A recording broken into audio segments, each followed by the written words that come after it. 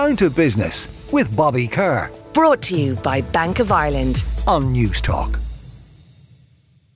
I'm delighted to be joined now by two of the county's biggest foodies. Tom Doorley is a food writer. He's also a former judge on the restaurant, and he's a great column in the Irish Times, or the Sunday Times even. Yeah. And I'm also joined by Michael Kelly. He's from Grow It Yourself. You're very welcome to the programme. Thanks, Bobby. Tom, we might start with you.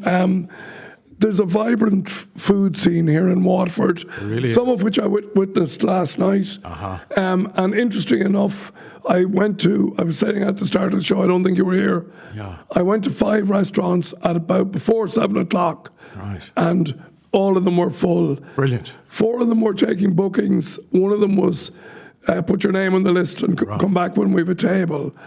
And the gentleman in McLeary's, where it was, told me that he was losing 300 bookings a week by using a traditional booking system. That's very interesting. So, and it brings me to the kind of that no-show and the rudeness and the disrespect that people will show to people working hard in restaurants by booking a table and not turning up. It beggars belief, because many of those people who behave like that are in business themselves. And if somebody treated their business like that, how would they like it? I mean, it's so easy, if you run into a problem with a booking, just give a ring. Yeah. I mean, the worst part of it is, I believe, anecdotally, that around Christmas, there are people who book 3 or 4 places, meet for a drink beforehand, and then decide which one they're going to go to. Yeah, that's absolutely it's absolutely shocking. It's just so bloody rude. And when you consider that, making a living in food is hard enough at the best of times, but when you have customers who treat you like that, it's shocking. Yeah, absolutely shocking. So back to the local scene then. Let's talk first the city and indeed the county. Yeah. And we heard Jim Power earlier. We heard from the chair of the business community telling us that, the Greenway, the connection of Dungarvan and the city, that the county seems to have a much better infrastructure and being connected by lots of things than was traditional. Yeah, but I think there's more to it than that, because, and I should explain, I live just over the border in County Cork, so I'm not going to please my neighbours by saying, well, my immediate It's a bit like me being from Kilkenny. You have to walk a dubious line. Exactly, but I agree with, I think it was William Makepeace Thackeray who said that the Blackwater Valley is the best part of Ireland. Now, I'd extend that to the county of Waterford, because when you think about it, Waterford has everything. Yeah. It's got mountains, it's got the Copper Coast, it's got this fantastic, vibrant city here, and it has the most wonderful landscapes and people. Now, I believe that Waterford City punches way above its size in terms of food. Dangerous of me to compare it to Cork, but Cork is a very, very big city. But per head of population, I'm, willing to wager that Waterford has more in the way of food in the city. I'm thinking of wonderful restaurants like Everett's, like Union Wine Bar. As I was coming in, I met Morgan from there, who has the most extraordinary collection of wines. I mean, almost non-commercially brilliant in that it reflects her real enthusiasm and knowledge of that sort of area, and great food to go with it. You've got Momo, very different style. Again, very, very local food. You've got Loco out by Ardkeen stores. It's fantastic. You can't throw a donut without hitting a good place to eat. A blah. Absolutely. Michael Kelly, you're very welcome to the programme. I haven't talked to you in a while. You seem to be a man who arrived with a vision, and at a time when I suppose the world was ready for you in terms of grow it yourself and encouraging people to do exactly what you say.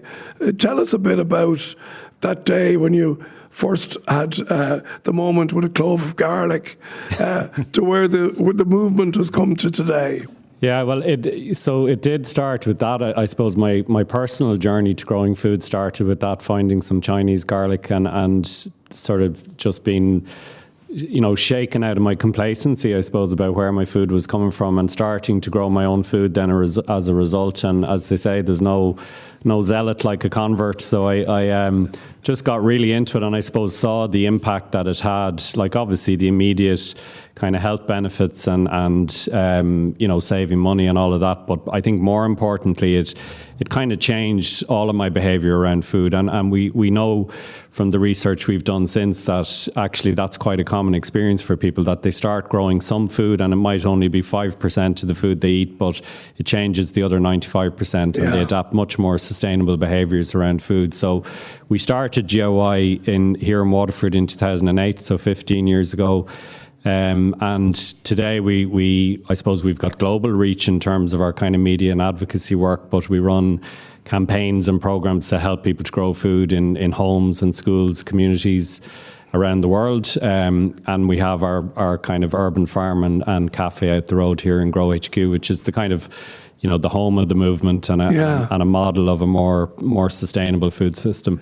And growing your own now has come relatively mainstream in that there are people, even I put myself in that category, who would never have grown anything, but I have my hydroponic machine that I got a few years ago, and I've got all my own herbs now, and I nurture it. I absolutely, every day I go home and I look and see what has grown. What it needs. And it's really simple. It's a small little thing in the corner, but it has 24 slots, and I've got coriander, I've got different parsleys, chives, everything that we need. And then we put the bigger plants like rosemary and sage out in the garden. So all our herbs are all grown in a tiny little area, and I would never do anything different now. Yeah, it's amazing. I think, and once you start, it's one of those things that sort of, it gets its claws in. And I think what keeps people coming back, like it's a really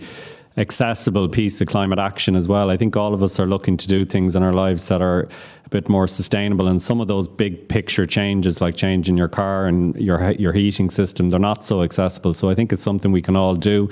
But I think what keeps people coming back is the taste. Like I think for a lot of the food we eat now it's a pale imitation of the real thing, because of the distribution and transport and coming from the other side of the world and being out of season and so on. So I think the fact that you're eating food that's at its most delicious and nutritious is why people come back to it year after year then. Tom, in terms of the sector generally, we've heard a lot of people talk about difficulties in attracting, retaining, and keeping staff. People lost to other industries maybe because of things they changed to do during COVID. Do you fear it all for the sector with VAT rates, insurance? Like it just seems to be a litany of headwinds that individual establishments actually face. Yeah, I mean, it's never been easy to make a living in the restaurant sector. It's probably harder than ever at this stage. And it's extremely difficult to get skilled staff. I mean, I would say to young people, if you have the energy and the enthusiasm and the interest, become a chef. Because you'll never be unemployed. They are like hen's teeth. Yeah. Okay, the money varies. It's a young person's game, there's no doubt about it. It's physically very demanding, and it's demanding in terms of, hours and so forth. They are somewhat antisocial, but you will never want for a job, and also you can go on from chefing to perhaps food production or something. Do you struggle with the argument of paying people properly, giving them good conditions, and I suppose that price ending on the customer's plate, where somebody says, sorry, I don't want to pay €50 for a steak, but I don't want to see, the kitchen staff being paid €12 an hour. Yeah, I mean, there is a tension, but I think there is a common thread running through really good restaurants, and that is that they do look after their people well, and they do retain them. Very often that comes down to the personality and character of the head chef, the chef patron, perhaps. I'm thinking of people like Nevin Maguire, whose team, worship him, and quite rightly, in my view too. He's a very charismatic and very caring person. He's also a grafter. Oh yes, absolutely. And it's grafter. hard work. It is definitely hard work. And I remember years ago when Joanne and I would be having dinner parties, and people would say, you should really open a restaurant. And I'd say, I'm not completely insane. I'm a bit eccentric, but I mean, that way lies madness, But, speaking of growing your own, I sat down and felt something sticking into me, and I realised I have my secateurs in my back pocket. It's a fairly serious looking weapon. Very serious. Armed and dangerous. Tom Doorley comes equipped with anything. Last word to you, Michael. I know you're, again, always promoting the cause, the movement. You've brought in, and you're very generous. I see all our guests here in Reginald's Tower nibbling away. You've given me something here. What am I eating? Because I'm just going to taste it here. So that's a beetroot brownie, which is one of our top selling desserts out of OHQ. And because it has beetroot in it, it's one of your 5 a day as well, which is good. Beetroot's a super easy thing to grow. It's absolutely amazing veg, really good value for space, super healthy for you. So it's a great one to start with, and they're absolutely delicious, yeah. Well, listen, you're both inspirational characters. I'll talk to you all day. Unfortunately, I don't have the time. But a big round of applause for Tom Doorley and Michael Kelly. Down to Business with Bobby Kerr. Brought to you by Bank of Ireland. Saturday morning at 11 on News Talk.